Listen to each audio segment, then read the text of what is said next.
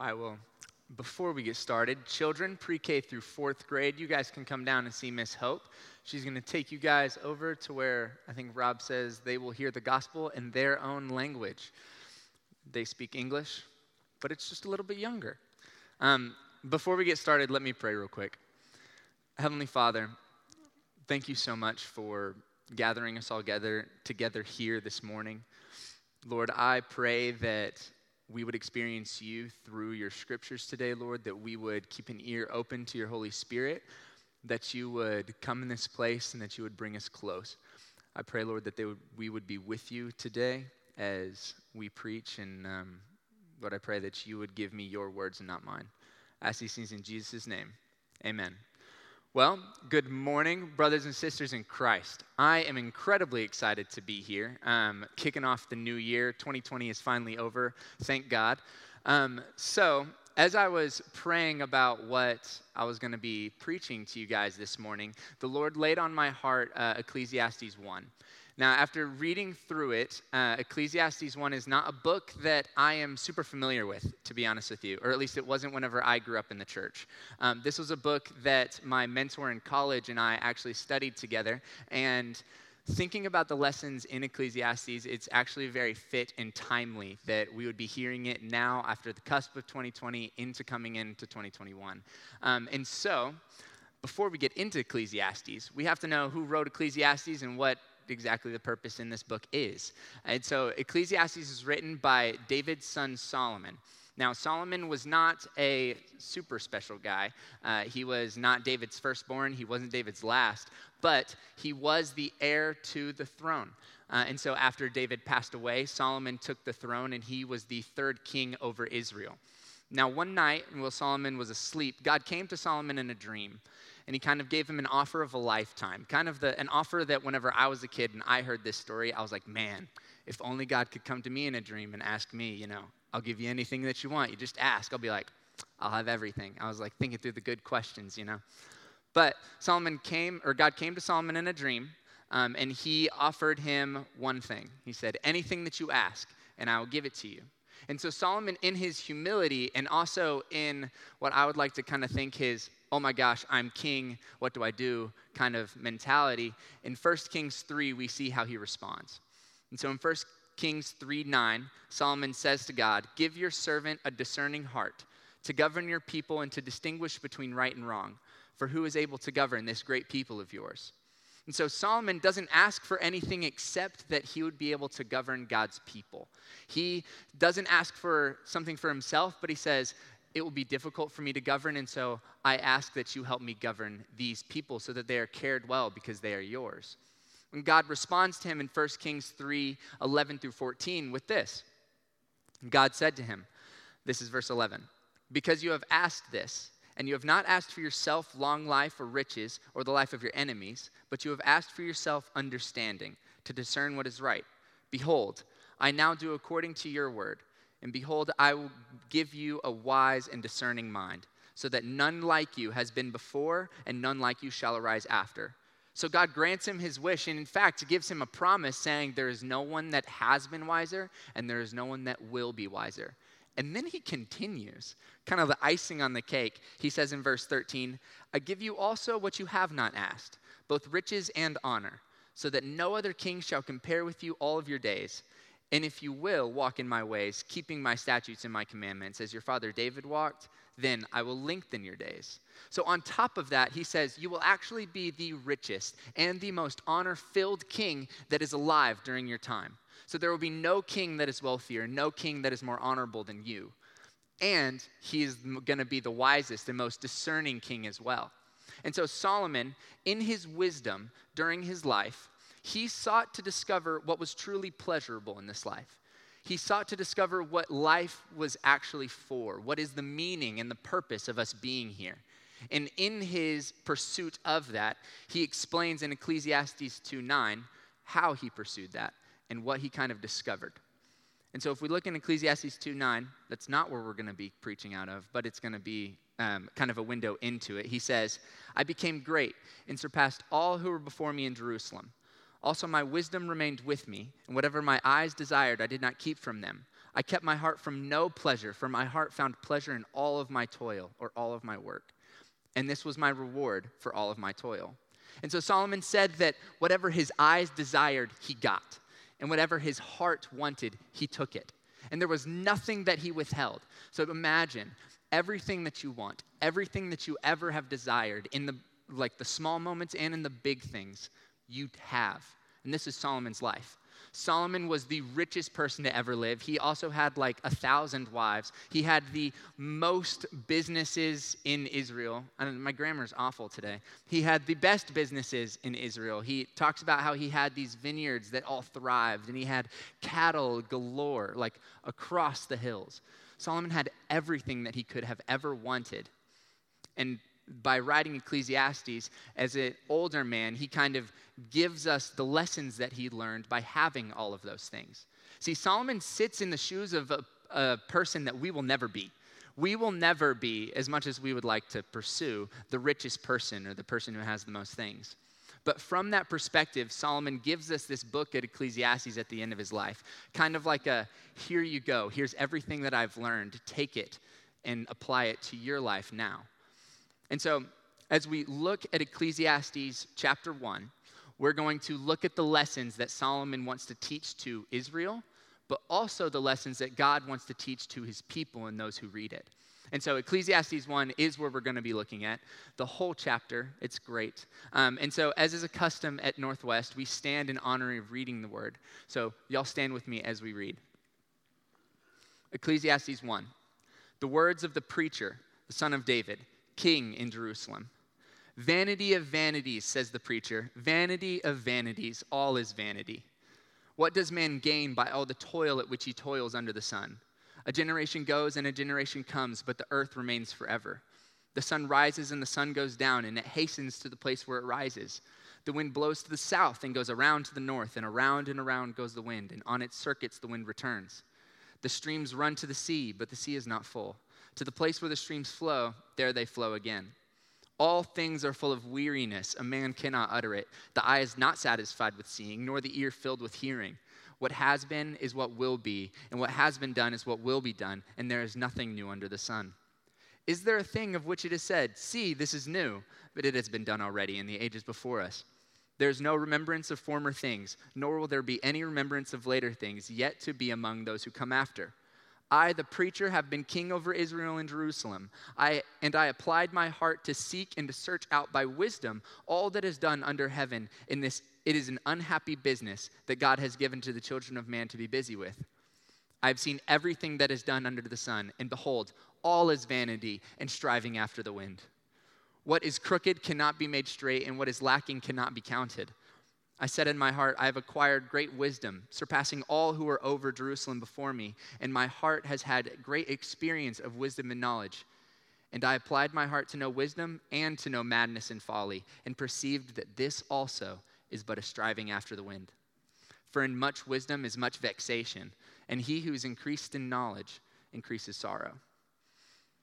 And so as we look, Solomon is a pretty happy dude, really. Y'all can be seated. At the end of Solomon's life, after having everything in the world, you could see that Solomon's pretty peppy. He's very excited about having everything. Not really. I was expecting you guys to laugh at that. No, he's not very happy. He has noticed something about this, and he wants to teach it to us. And so the first lesson that Solomon wants to teach us, and this is the first point this morning, is that life is a vapor. Life is a vapor. Now, you're probably wondering, Scott, I didn't see that word once. What are you talking about, vapor? We'll get to that. But first, let's look at verse 1 of chapter 1. Solomon writes, the words of the preacher, the son of David, king in Jerusalem. And if your Bible is anything like mine, you'll notice that at the word preacher, there's a little 1 there, or maybe an A. If you look at your Bible, you follow that all the way down to the bottom, the Bible has in there other ways that this word can be interpreted or understood. We see down there at the bottom, it says preacher could be translated as conveyor or collector. It's the Hebrew word koheleth, which also can be translated to a collector of sentences, a public speaker, a speaker in an assembly, or a teacher. And so for those of you guys who don't know, I'm actually a high school teacher. This is what I spend my life doing when I'm not here on the weekends. I have a lesson or something that I want to give to my students, something that I want them to walk away with at the end of the day, a lesson that they don't have that they will have by the time they leave my classroom. This is exactly the same mindset that Solomon is having in writing this book. He has something that he wants to give to us, something that he wants us to attain and to walk away with by the time we leave here in the morning. He has something that he wants to teach us. And so today, we're going to be looking at what he wants to teach us, and then also, after we look at all of those things, we're going to look and see how, as 21st century Christians filled with the Holy Spirit, we can learn and apply those things to our life. And that first lesson is that life is a vapor. Now we get to that word. If y'all look with me in verse 2, Solomon says, "Vanity of vanities," says the preacher. "Vanity of vanities, all is vanity." And whenever I hear that word vanity, I usually think of like meaningless. That's what Merriam-Webster says that this word means, is meaning or vain or of no use, right? If we look at our Bibles, there's a little 2 by that word. And so the same deal, we run down to the bottom of the scripture and we see what this word is. It says it's the Hebrew term hebel. Translated vanity or vain, refers concretely to a mist, vapor, or mere breath, and metaphorically to something that is fleeting or elusive. And so Solomon here is not saying that everything is meaningless. In fact, he's saying that everything is a vapor or a breath. And so real quick, I want you guys to do this with me. On the count of 3, I want everybody to just take a breath. You ready? 1, 2, 3. See, this is what Solomon's saying life is. He's saying that a breath is not meaningless. In fact, I just took a breath, and so I was able to still stand up here and speak to you and, be alive. So it's not meaningless. It has meaning in my life, but it's quick. And since I took that breath with you guys, I've taken about 5 more breaths since then. And those breaths don't remember the breath that came before it, and they definitely don't know about the breaths that have come after it. The breaths are quick, and they're fast. And so Solomon is saying everything in life is a breath of a breath. A vanity of vanity, says the preacher. All is a breath.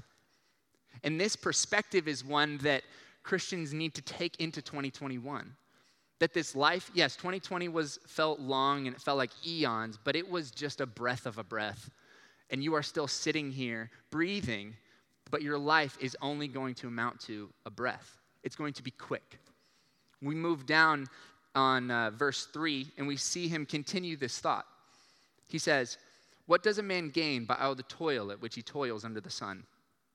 That word toil can also mean work. And so another way to ask this question is, what do you gain by all the work that you do? Like, yes, I teach and I get a paycheck and I'm able to pay off some bills, but what do you get by all the work that you do? You're able to buy some other things that won't really last as long as you. You maybe pay off a 30-year mortgage or, do whatever you do with your money. But really, what does your work amount to except for breath? Something that's gone quickly. Like, I hate to say it, but eventually time will erase you and me and everything that we care about. And this is what Solomon is showing us. It doesn't matter the possessions that you accumulate, the pleasures that you have on this world, they're all finite things that disappear. Like, how much time do we spend during quarantine watching movies and watching Netflix? And yet those movies took 3 hours or less and then they're gone. The experience is over and you move on to the next thing. This kind of cycle repeats all throughout life. Think of anything in your mind and that cycle applies to it. Sports, your house, your families, everything is something that is here and then gone. We move down to verse 4, and I was kind of getting ahead of myself a little bit. And Solomon directly says it. He said, "A generation goes and a generation comes, but the earth remains forever." In 120 years, I hate to be frank, but in 120 years, everybody in this room is going to be dead. The houses that we live in are probably going to be torn down or completely renovated and changed. The cars that you have right now are definitely not going to be driven. The sports that you play or the things that you care about are all going to be gone. This is what the teacher wants to show us. All of these things that we care about are going to be gone. Erased by time and by the generations coming after us. And then we look at verses 5 through 7, and Solomon doesn't just apply this to our lives as humans, but he also applies this kind of cycle and way of thinking to the rest of creation. He says, the sun rises and the sun goes down, and it hastens to the place where it rises. The wind blows to the south, it goes around to the north. Around and around goes the wind, and on its circuits the wind returns. All streams run to the sea, but the sea is not full. And to the place where the streams flow, there they flow again. You see, creation is also a never-ending cycle of events. The earth circles around the sun over and over and over again, but for what purpose? The earth doesn't gain anything from that. It just keeps continuing. Like streams run into the ocean, yet the ocean will never be full. And then they go back and they just keep flowing. Their pursuit is vain. It goes quick.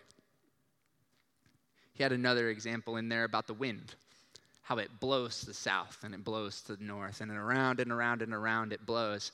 And if we look in verse 14 of chapter 1, Solomon says that he has seen everything that is done under the sun, everything that is done in creation, and behold, all is vanity and striving after the wind. I know this is probably like a really cliche example to think about. I've heard this from the pulpit many times of like thinking about you chasing the wind. Like you can't catch it, you can only feel it. And running after the wind is like you see someone doing that running down 23rd Street trying to chase the wind. You're like, dude, you're wasting your time. Like you're never going to catch it. This is what Solomon is saying our pursuits are, is striving after a wind that will just keep blowing around. Life is a vapor, and it goes quickly. And the pursuits that we have are like striving after the wind. This bleeds into the next point, and the next lesson that Solomon wants to teach us. The next point is that there is nothing in creation that will satisfy us. There is nothing in creation that will satisfy us. We look at verse 8 through 11, and it says, all things are full of weariness, a man cannot utter it. The eye is not satisfied with seeing, nor the ear filled with hearing. What has been is what will be, and what has been done is what will be done, and there is nothing new under the sun. Is there a thing which it is said, see, this is new? It has been already in the ages before us. And there is no remembrance of former things, nor will there be any remembrance of later things, yet to be among those who come after. There is nothing in creation that will satisfy us. I think back to my childhood, and my parents are divorced, and I saw my dad every other weekend. And my dad had an Xbox at his house. And so I don't know if this relates to some of you guys in this room, but for those of y'all that play video games, y'all kind of know what I'm talking about.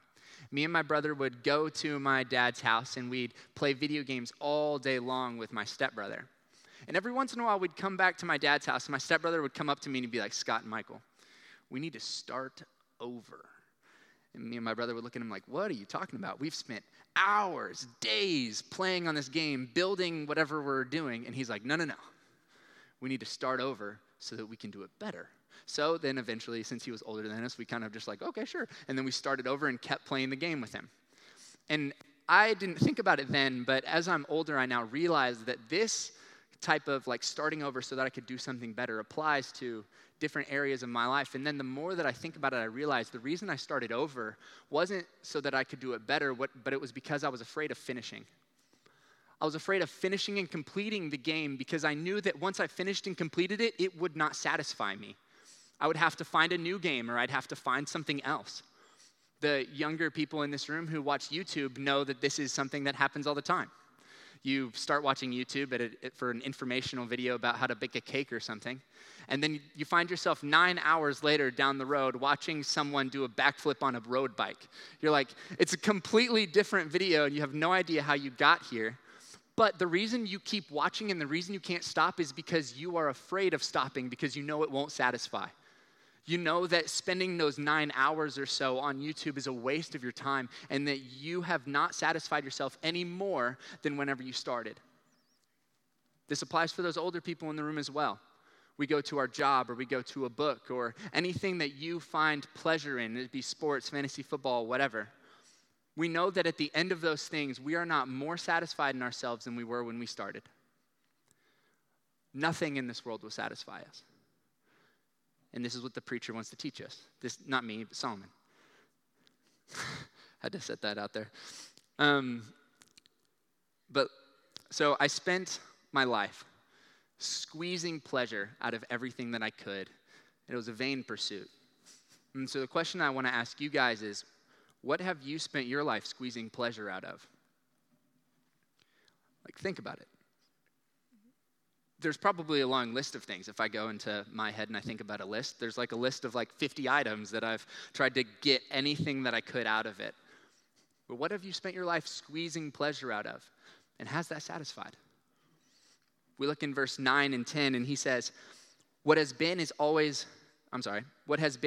will be, and what has been done is what will be done, and there is nothing new under the sun. Is there a thing which is said, see, this is new? It has been already in the ages before us. See, whenever I read that verse, my mind instantly goes to iPhones. iPhones were new when they came out. Nothing was like an iPhone whenever those things came out. Solomon's wrong.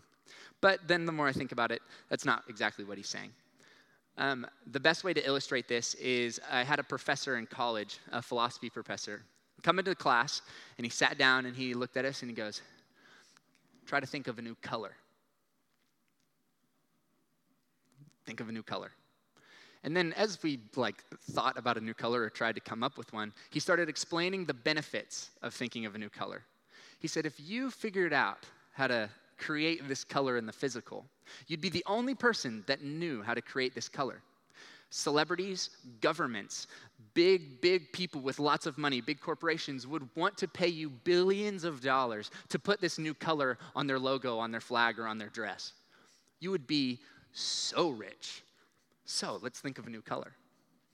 And as class went on, he realized really quickly that the only colors that you can think of are just mixes of oranges and blues and greens, and then you're just like, no, that's just another brown, and you're just trying to think of all of these different colors, but really you can't think of one. The reason why is humans can only create collaborations of things that already exist. The iPhone wasn't new, it was just another form of communication. Communication was created by God, and that's something that's already been done. Entertainment's not anything new. It's just the showing of pleasure, enjoying something, and that was created by God. And so everything that you can think of, that you can create, that you can innovate, is actually just something else collaborated or changed a little bit based on what God had created. There's nothing new under the sun. Isn't that crazy? Wow. God is so good, and we are so not smart. We can only just create things that God did, and that's it. That one speaks to God's glory, but also speaks against our hubris and our pride. The only things you come up with are stuff that people have already thought of. Then we continue on to verse 11, which is probably one of the most sobering verses in this passage. There is no remembrance of former things, nor will there be any remembrance of later things, yet to be among those who come after. You will not be remembered at all. Think about history, the things that we learn in history. The more humanity excels and the more things that we learn, the less we actually study about the things in the past. Trust me, I've thought about this verse quite a bit, and I was like, I know who Imhotep is. I know who, the Emperor Caesar. I know Julius Caesar. He's still remembered, and he lived thousands of years ago. Solomon is saying that the more people advance, the less people are going to remember. Back in the day, I don't know when, but they would study these empires, and they would have more time to study it because there was less stuff. But now whenever you go through your history classes in schools, they're like, pyramids, Caesar, World War II. And you're you skip over millions and billions of people that no one knows that they lived and they had aspirations in life. They had things that they cared about. They had things that they didn't want to lose. They had things that they wanted. But nobody remembers them. To be honest, I don't even remember my great-great-grandparents' name. And that was almost 100 years ago. In 120 years from now, everybody in this room will be dead. Nobody will be remembered. The places that you walked and the places that you lived will be completely different. And there's nothing you can do about it. Everybody will be forgotten. And this is the cycle that Solomon's trying to get us to see. A generation will go, The generation will come, the earth will remain forever. There is no remembrance of former things, and there is no remembrance of anything later except those who come after. The only people that remember the things that will come later are the people that lived during that time, and they too will be forgotten. And so in light of this, there's only one question that Solomon wants us to ask.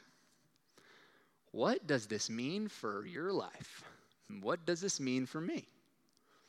If my life is just a vapor, it's a mist, it's a breath, gone, and I won't be remembered, there's nothing that I can do that's different from the people before me, what do I do? What is the purpose of my life? Why am I here breathing? And in light of all of this, how can you make your life count? All you're doing is impacting other breaths. And that's it. Like the people that you impact are also breaths that are going to go away as well. But how do you make your life count? Well, Solomon says this at the end of the book in Ecclesiastes 12. He says, the end of the matter, all that has been heard, so everything that I've taught you, fear God, keep his commandments, for this is the whole duty of man. For God will bring every deed into judgment with every secret thing, whether good or evil. So he says, at the end of everything, after everything that you learned, your life is essentially meaningless. It's a vapor, it's a breath, and nothing you do will really make any impact. Here's the one thing that you do. Fear God, keep his commandments. Now, I'm not going to get into the discussion about fear, but whenever we look at that word fear, he genuinely is talking about fear and reverence, yes, but also like every single time someone comes into the throne room of God, you have to ask yourself a question: why do they shake and fall down to the ground? And it's because God is fearful.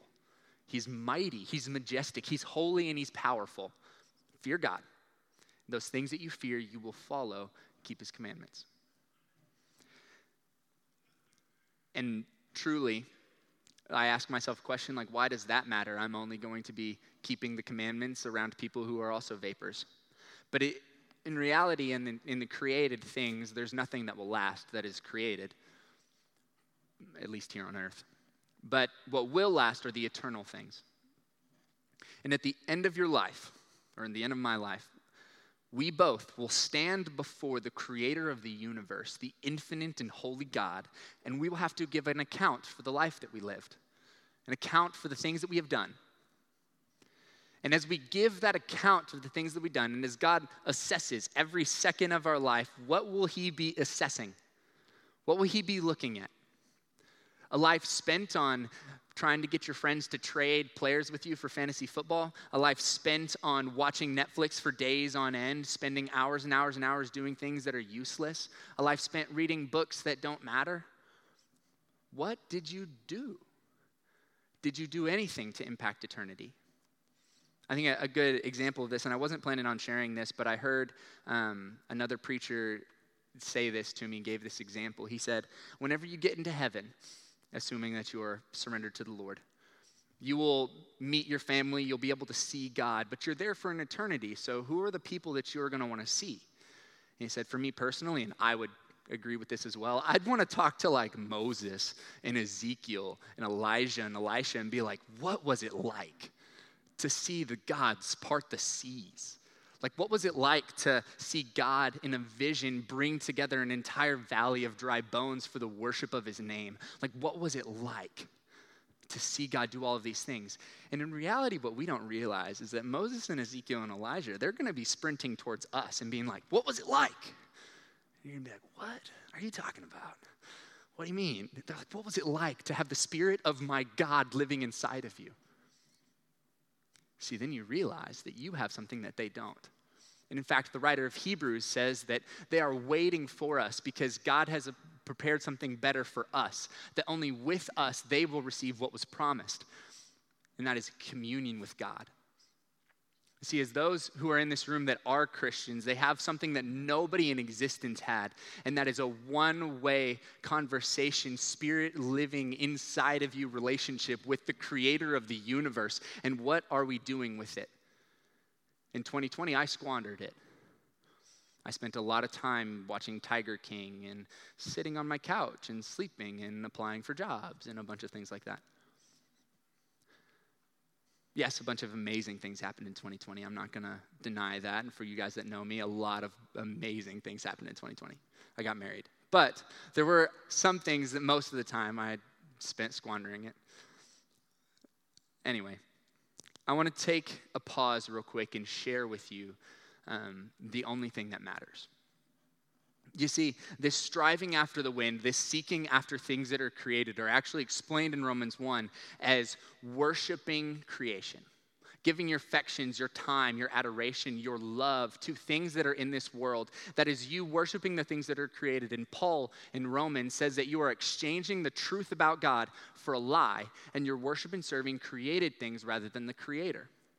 Well, when you do that, that's like your mom making you a delicious meal and then you being like, this meal is so good. I love you, meal, for being delicious.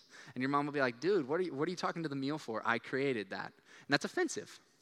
When you commit that offense, that is an offense against an infinite and holy God and deserving of an infinite and holy punishment. And in hell, after you die, he will pour out his wrath upon you. And he knows that no one in this room has not done that, and no one in this room can stop doing that. We all accumulate wrath for ourselves every day. But because he's loving and he doesn't want to destroy us, he manifested himself on this earth as Jesus Christ, gave only worship and adoration to himself, the only one worthy of that, died on a cross unjustly, suffered the death and the wrath that you deserve, resurrected from the grave to give you an opportunity to be covered by his blood and have communion with God. That's amazing. You see, he doesn't just save us from wrath, but he gives us a relationship with him. Our sin separates us from him. We won't understand anything that God does until we surrender to him. His blood will cover us. He will sanctify us so that we can be with him. And then we will know him. And if that doesn't just bring you to worship, there's nothing that will. Because that is the most amazing thing in existence, guys. That is the one thing to live for, is to see people surrendering their life to him, to see worship accumulated on this earth, to know that someone's eternity has changed from wrath to worship. And that's what we're saved unto. There was a conference last week called Cross Conference, and this is all they talked about. It was John Piper and David Platt and a lot of other guys talking about the need to share the gospel and talking about the need for people to know and for us to not live our life for vain things, but to live our life for eternal things. When John Piper asked that question, like, what are we saved for? Why does God's Spirit dwell inside of us? And he said, we are delivered from evil for the hallowing of God's name, for the worship and revering and the cherishing of God's name. David knew this, and he didn't even have the Holy Spirit inside of him. In Psalm 63, he said, because your steadfast love is better than life. Because your love is better than life, I will lift my lips and praise you. So I will bless you as long as I live. In your name, I will lift my hands. Out of response to God's love, he says, I will praise you and I will worship you. And if there is nothing that is eternal in this world except for fearing God and obeying his commandments, he does have a command for us in Matthew 28. This is a command that Rob talks about all the time. In fact, every single conversation I have with him, he spins it back to Matthew 28. He says, this is the Great Commission. This is the gospel, Scott. And he talks about it every time. Where Jesus says, all authority on heaven and on earth has been given to me. Go, therefore, make disciples of every nation, baptizing them in the name of the Father and the Son and the Holy Spirit. What God's commanded us to do is to cultivate worship in every nation, among every people, among every heart. And that's the third point. If nothing in this life is worth doing really, the only thing that we live for is we live for the worship of God. That's it. We live for the worship of God in our lives, and we live for the worship of God in every other life. And so, this is why all things were created, honestly. We can really think about that and we know that, but Scripture speaks to that. In Colossians 1:16, for by him all things were created, in heaven and on earth, visible and invisible, whether thrones or dominions or rulers or authorities, all things were created through him, and all things were created for him. For him, for his worship, to be with him, for him to commune with and encounter. All things were created for him. There's one ultimate purpose for man in all of eternity, and that's the worshiping of God's name. You have the end of time in Revelation 15, the very end of everything ever. It's like the pinnacle of what we live for. The day that Paul talks about, Revelation 15 talks about it. In Revelation 15, John, who is seeing this vision, this revelation from God, writes this. He says, at the end of all things, someone asks, who will not fear, O Lord, and glorify your name? For you alone are holy, and the nations come and worship you, for your righteous acts have been revealed. You alone are holy, and all of the nations worship you because you have been revealed. And then he sees this. After this I looked, and behold, a great multitude that no one could number, from every nation, from all tribes and peoples and languages, standing before the throne and before the Lamb, clothed in white robes, with palm branches in their hands, and crying out with a loud voice, salvation belongs to our God, who sits on the throne, and to the Lamb. See, every nation, every tongue, every language will sit there and worship. Salvation belongs to God, and it is joyful just to declare it. In heaven, there's only the hallowing of God's name, and there is no higher aim. But this is where my heart breaks. It's not for the vapor or the mist or anything like that. Eliezer, would you mind pulling up the picture of the 1040 window? There's a window from longitude 10 and longitude 40. You have the most western countries of North Africa, all the way over China, Japan, there it is, Philippines, Thailand. The Middle East is included, India. In the 1040 window, 5.16 approximately billion people live here. That's a little bit over 2/3 of the world's population. There's almost 8 billion people that are alive today. So about 2/3 of the people live here. Does anybody want to guess how many people in this 1040 window are Christians? How many people are going to heaven, and how many people know of God's great name? 500,000. Now that's a big number, yes, but it's definitely not as big as 5 billion, because 500,000 is 0.01%, I'm pretty sure, of 5 billion, something like that. I should have double checked. But you live and you learn. Look to the person on your left and look to the person on your right. Some of y'all didn't do it. That person that you looked at has a life, and they have a family. They have things that they care about. They have things that they do. That other person is the same. They have things that they think about all the time, things that they dream about. There's 5 billion people that all have those same aspirations, children, old people, with experiences and with their own lives that they live. The saddest part is that most of them, in fact, there's a number for it, 3 billion of them have never met a Christian and have never heard the gospel. And the Bible says that the law of God is written on every man's heart so that they are to be held accountable. It's Romans 1. Which means that 3 billion people on this planet are going to hell and they don't even know it. They are worshiping creation and they don't know. And they're going to be going to hell for eternity and they don't know.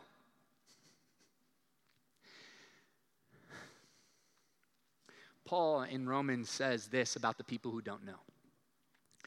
He says that he is under obligation, both to the Greeks and to the barbarians, both to the wise and to the foolish. So he is eager to preach the gospel to those who are in Rome. So if you don't know the purpose of the book of Romans, he's writing to the church in Rome whom he's never met, and he asks them pretty much for funding or help to get to Spain, where the gospel has not been preached. And he explains to them that he is under obligation. Another way to say that word is he is indebted to those people. Up until this last week or so, I have not considered myself to be in debt to the people who don't know. This is what we are.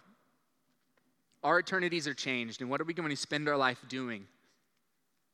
Because I've spent my life so far selfishly doing the things that I want in this country where there are churches every block. Yet there is not one church in like 8 of those countries.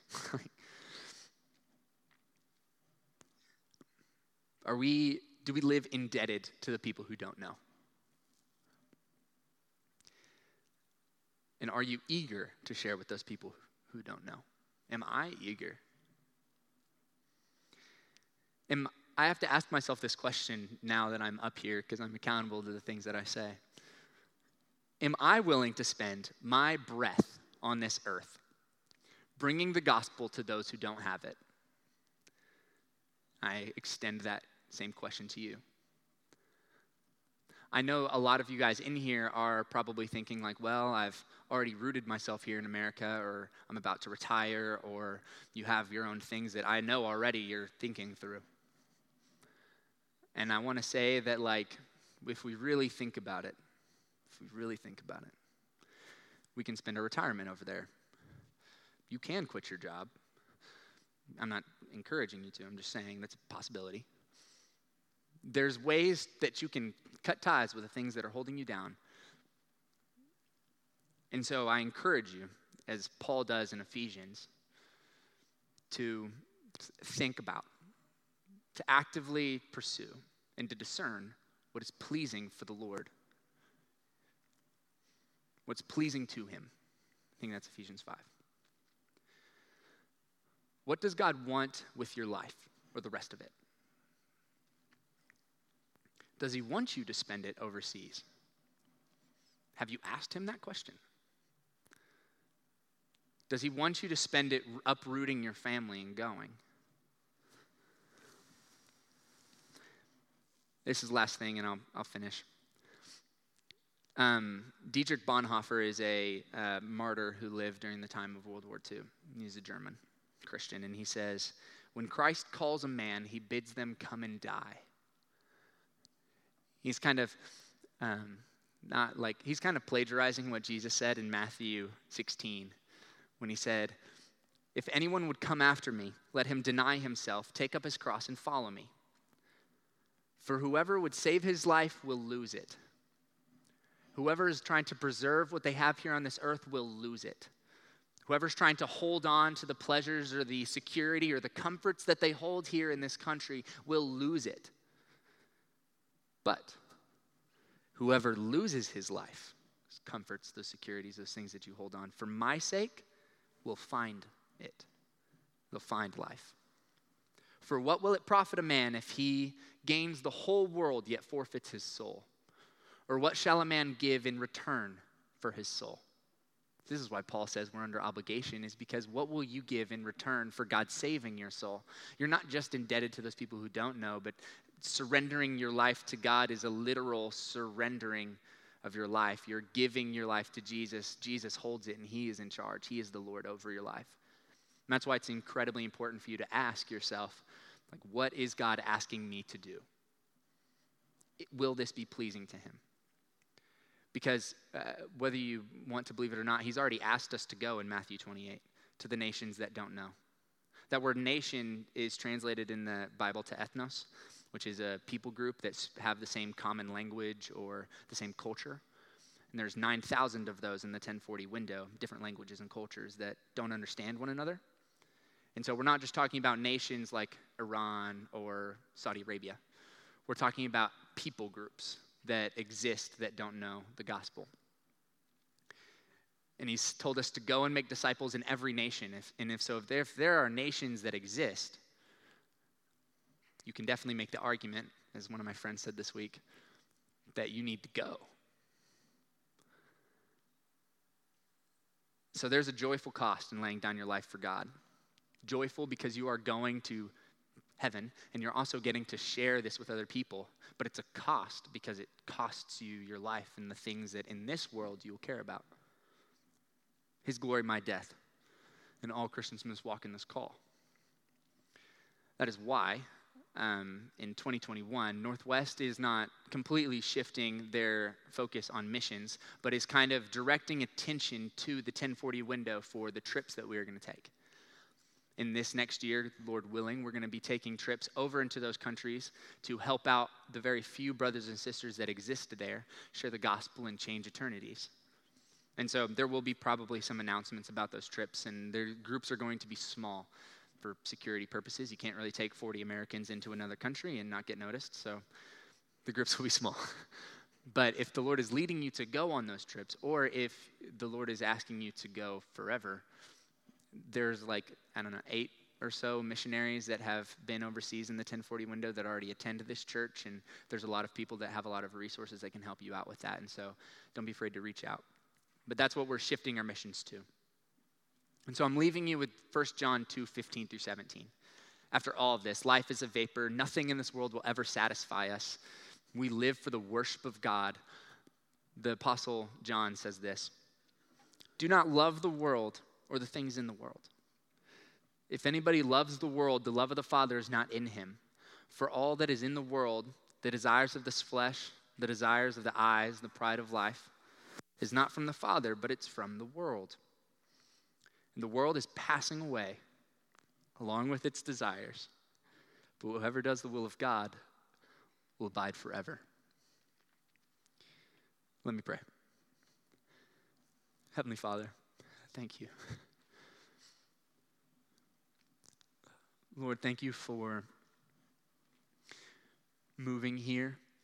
Thank you for allowing your Spirit to speak through me and to speak to the people that sit here and to speak to me as well.